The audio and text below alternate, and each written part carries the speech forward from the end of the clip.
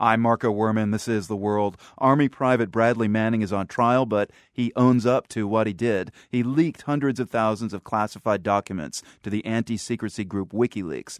Manning's lawyers say he was naive. He just wanted Americans to know the truth about the wars in Iraq and Afghanistan. Prosecutors say Manning was arrogant and deliberately tried to put sensitive information in the hands of America's enemies. That, in a nutshell, is what Manning's trial at Fort Meade in Maryland is all about. The trial continued today, and The World's Arun Roth was there. It sounds like while there were some fits and starts going into the trial, Arun, things are actually moving pretty quickly. Where are we at this point in the trial? Yeah, it's pretty remarkable, Marco, because they're actually they're ahead of schedule at this point.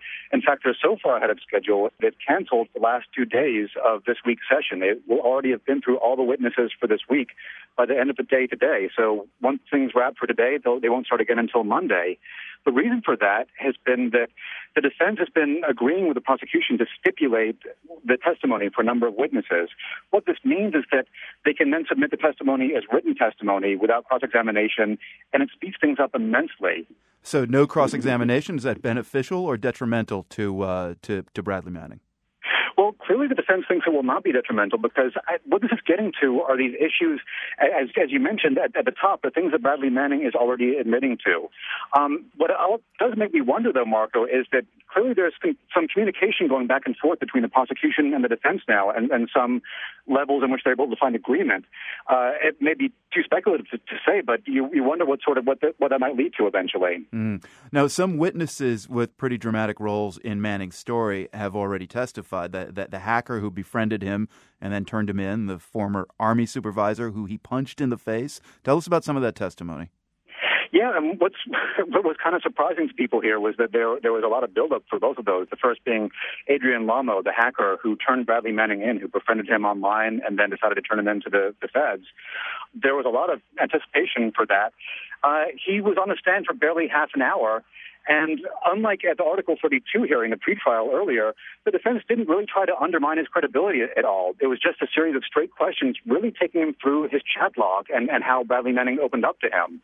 It seemed like it was more with an eye towards the sentencing and trying to establish some sympathy, assuming that Bradley Manning is convicted.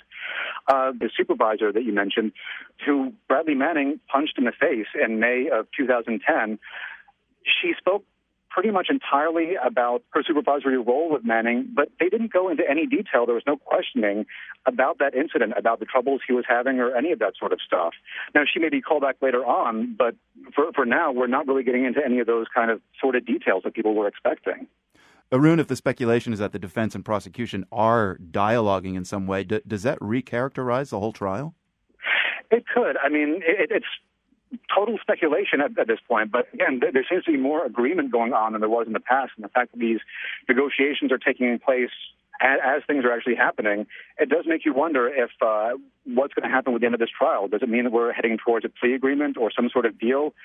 We're all asking those questions down here.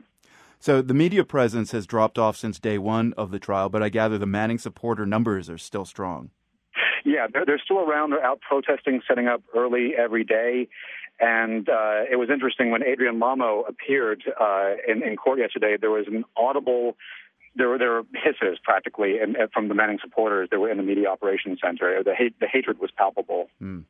As far as the reporters, we've talked about restrictions on reporters covering the trial in the past. Arun, how's that affecting things today?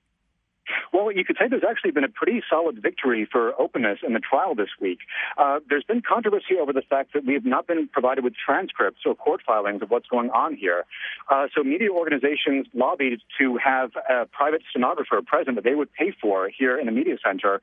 For whatever reason, that was being denied initially, but then at the last minute on Monday, they were allowed in. So now people can go online and check this out. There will be a private, open source, available transcript every day of this trial available from this point onward. A victory for openness in a trial about secrecy. Kind of ironic. Arun Roth covering the Bradley Manning trial for The World and Frontline. Thank you, Arun. Thanks, Marco.